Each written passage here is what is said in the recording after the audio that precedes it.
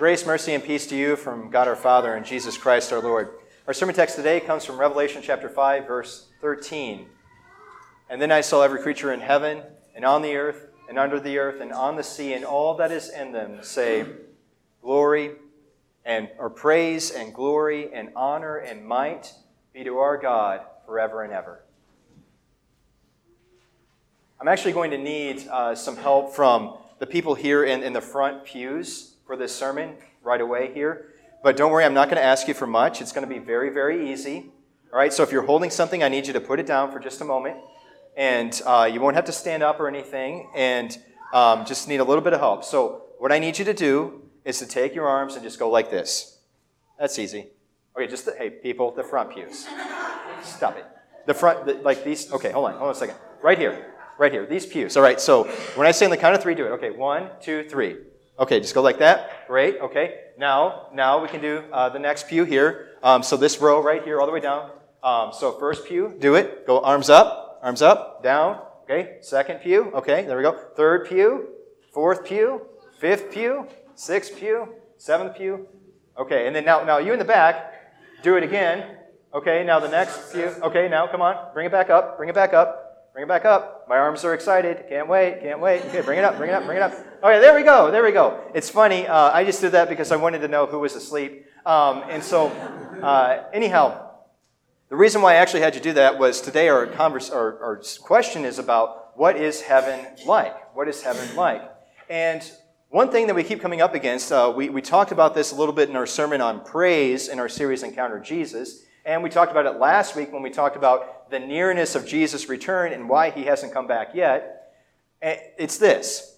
Heaven is nearer than we might imagine. Heaven is nearer to us than we might imagine. And in fact, one way of answering, what will heaven be like is to talk about what we will do in heaven. And a lot of those things that we do in heaven are going to be the same things that we're doing actually now here on earth, but it'll just be better. So you did the wave. Right? We started in the front pew, and then we worked our way back, and you guys did a great job. Many of you were really excited to do that. Maybe we'll do it again someday. And so we worked our way back, right? And that's kind of what it is to be a part of the kingdom of heaven. There are some who have gone before us, who have died, and now they're there in heaven, sitting in the front pew. So you in the front pew, you were in heaven just a moment ago. It was great. But those of you in the back who can't quite see what's going on, can't quite hear what's going on, wondering if it's ever going to get to you, maybe that's what it's like to be here on earth. Now, what started in heaven eventually found its way to you, right? And so it is that the praise of God, and that's one thing we'll be doing in heaven is praising God. The praise of God that begins in heaven actually flows its way from heaven all the way down to us here on earth. So those sitting in the front rows in heaven started to raise their hands in praise of Jesus. And those of you sitting in the back, well, it made its way to you, and you did the same thing. Right? So the praise that happens in heaven merely begins in heaven, but it flows down here to earth. So what do we do in heaven? Well, we'll praise God just like we do now. Another thing, when we pray to God, we see in Revelation chapter 5 that there are these figures called the elders. There's 24 of them, and they surround the throne. And these elders carry in their arms golden bowls, and from these bowls is incense that rises out of these bowls. Those are your prayers, precious and valuable enough to be placed in gold.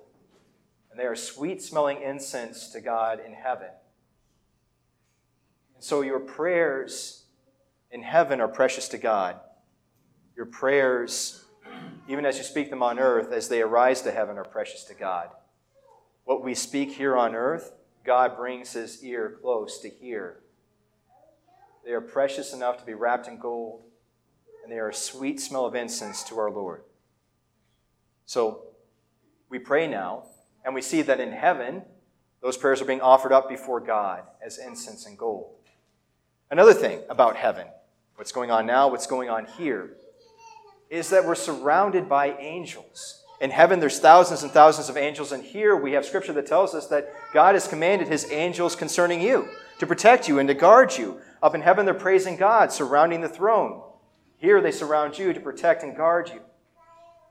And there's one last final point about what we do in heaven as we begin to answer our question, what heaven is like. And that's this. In heaven, it's all about Jesus. In heaven, it's all about Jesus. In fact, as we read the book of Revelation, the Apostle John points our eyes always towards the throne where the Lamb reigns and rules, and to God, who also sits on the throne, God the Father. Our eyes are always there. All praise is directed towards the Father and the Son in heaven. And so also in this world, our eyes, our thoughts, our prayers, our lives are directed towards Jesus. The lives of the saints in heaven are directed towards Jesus. The lives of the saints here on earth, those who believe in Jesus, well, their lives are directed to Him too. And so, again, as we think about heaven, it's unimaginable, but I would say that it's probably closer than what we imagine. We can imagine ourselves sitting in a great stadium, where those, again, in the front rows are the ones who see God and the Lamb and who cheer at His every move and praise Him and see His reign being unveiled on the earth. We, right now, are simply sitting in the back. We are part of the kingdom of God. We are in the stadium. We've been washed through the waters of baptism. Our sins have been cleansed. We are as much a part of the kingdom of heaven as those who have gone before us are part of the kingdom of heaven. We sit in the back pews, they in the front. But what actually goes on there then? And we get a good answer to that question in Revelation chapter 5. In Revelation chapter 5, we have John in his vision, and what he's seeing is the heavenly view of Jesus ascending into heaven, his ascension day. You see, in Acts chapter 1, we have the earthly view of Jesus' ascension. The ascension is that time where Jesus, after appearing to the disciples after a period of 40 days, he was raised from the dead. He appeared to hundreds of witnesses, but then after 40 days, he went right up into heaven. The disciples see Jesus just sort of going up into heaven, maybe kind of doing like the Superman thing, I don't know, hand on the hip, fist up in the air. He just goes up into heaven. There's no angels or thrones or glorious light. He just kind of goes. But in Revelation chapter 5, we see that moment from a different perspective. We see it from heaven's perspective. There we see a great time of silence in heaven because God, the Father, in His right hand holds a scroll. There's writing on it, on the front and on the back. This scroll has God's will for all people for Christ, up until the time of Christ's return and even beyond that. This scroll is sealed by 7 seals, and no one is worthy to open it. But then the Lamb enters. Jesus enters. And He, having conquered death, having risen to new life, having ascended now into heaven, takes the scroll. He is worthy.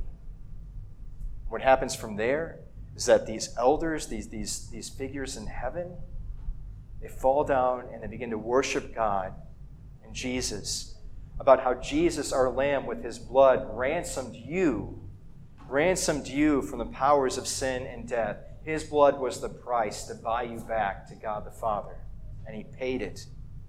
And how, having done that, He has made you into a kingdom of priests.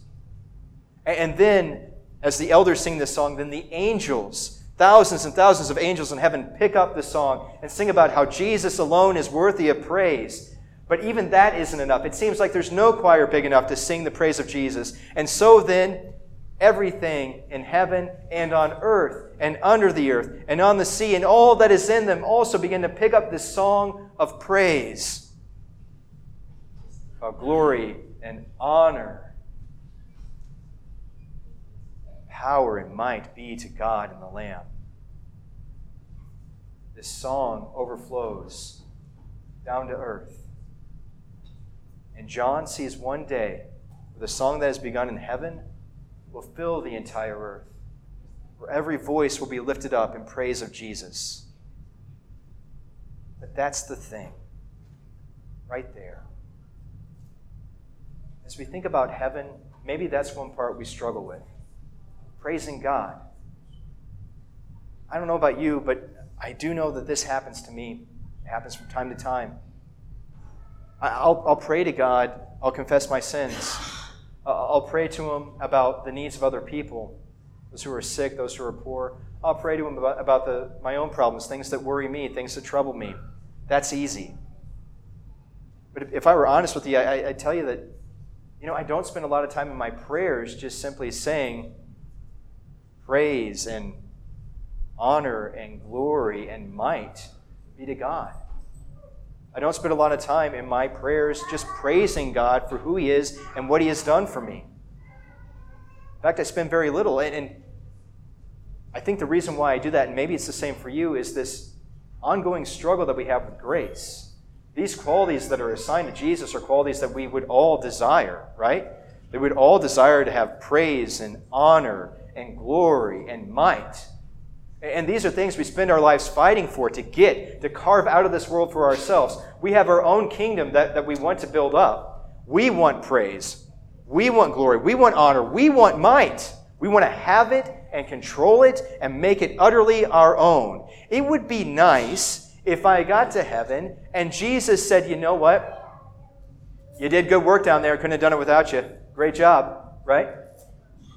And I think there's a part of us that still thinks that that's the goal. That we should kind of work up this salvation thing a little bit. So that way when we get to heaven, we can come there with great pride over the things that we have done, over the feats that we've accomplished, the good works. And then we can present them before Jesus and get that pat on the head that we've all been dying for. Good job. Man, you played a key role down there. You were vital. Thanks be to God, then, that when we do arrive in heaven, this old sinful nature that continues to fight against grace, that continues to cover our ears when we hear the word that Jesus has done it all for you, that He alone has all these things, praise and honor and glory and might, and He freely shares them with His people. And as receivers of this grace, we respond and praise Him and assign those things back to Him. When we see Jesus in heaven, the sinful nature that always wants a little bit for itself will finally pass away. There will be no sin before Jesus. That fight, that struggle against His grace, that will that we have to make everything our own will die, and that will not rise. We will rise on the last day, but the sinful nature will stay in the ground where it belongs. Thanks be to God. Other questions? And again, we had a few questions about heaven, so I'm going to try to answer them one by one. But this first one actually isn't a question that I got, but it's something that I hear often enough that I thought I should address in this sermon. Have you ever heard somebody say, when somebody else dies, that, heaven has gained another angel? Heaven's gained another angel. And the heart behind that is good, because they're talking about a person who was a servant in this life, somebody who they dearly loved, somebody who they looked up to, who was an example of righteousness, and maybe that's why they say that. I won't condemn the sentiment behind that, but I don't want us to lose our hope either in the gospel. You will not become an angel when you go to heaven. Jesus came and took on flesh to be like you, so that He might bear your pains, your sins, your sorrows, and so also then die for you. And rise again so that one day you will know that you also rise again. Jesus came to redeem you as you are. You don't have to be made into some other kind of creature to be worthy of heaven. By believing in Jesus, you receive the full forgiveness of sins, and you are covered with His righteousness. That faith, that makes you worthy of heaven. You don't have to become something different. In the end, Jesus will raise you.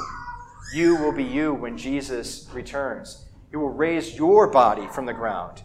You will be you, body and soul together, powered by the Holy Spirit to live forever.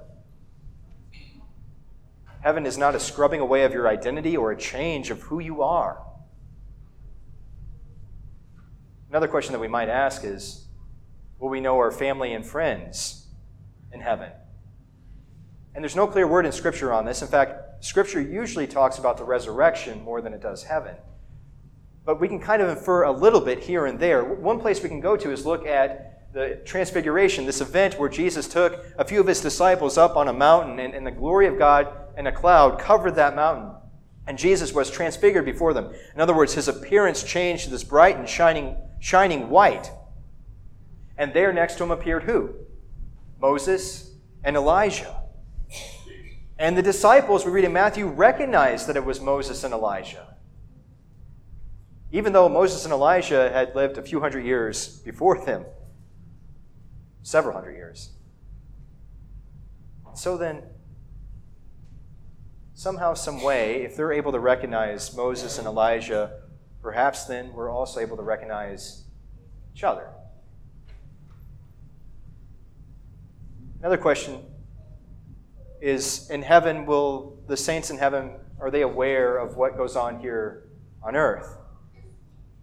And this is the part where I might get myself in a little bit of trouble, because typically when you read a lot of Lutheran doctrine, the answer is a flat out no. And the reason behind that is very good, because if the saints saw what was going on in heaven or on earth, then they would be filled with sorrow, right?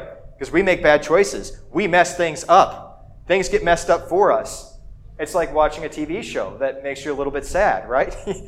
And so, well, I would say that in heaven the saints are filled with joy, and they have no sadness. Their joy is untouched. Perhaps, maybe there is some awareness of what goes on earth. And that's because Jesus says in Luke chapter 15 that there's rejoicing over a sinner who repents in heaven. Every time a sinner repents, there's rejoicing in heaven.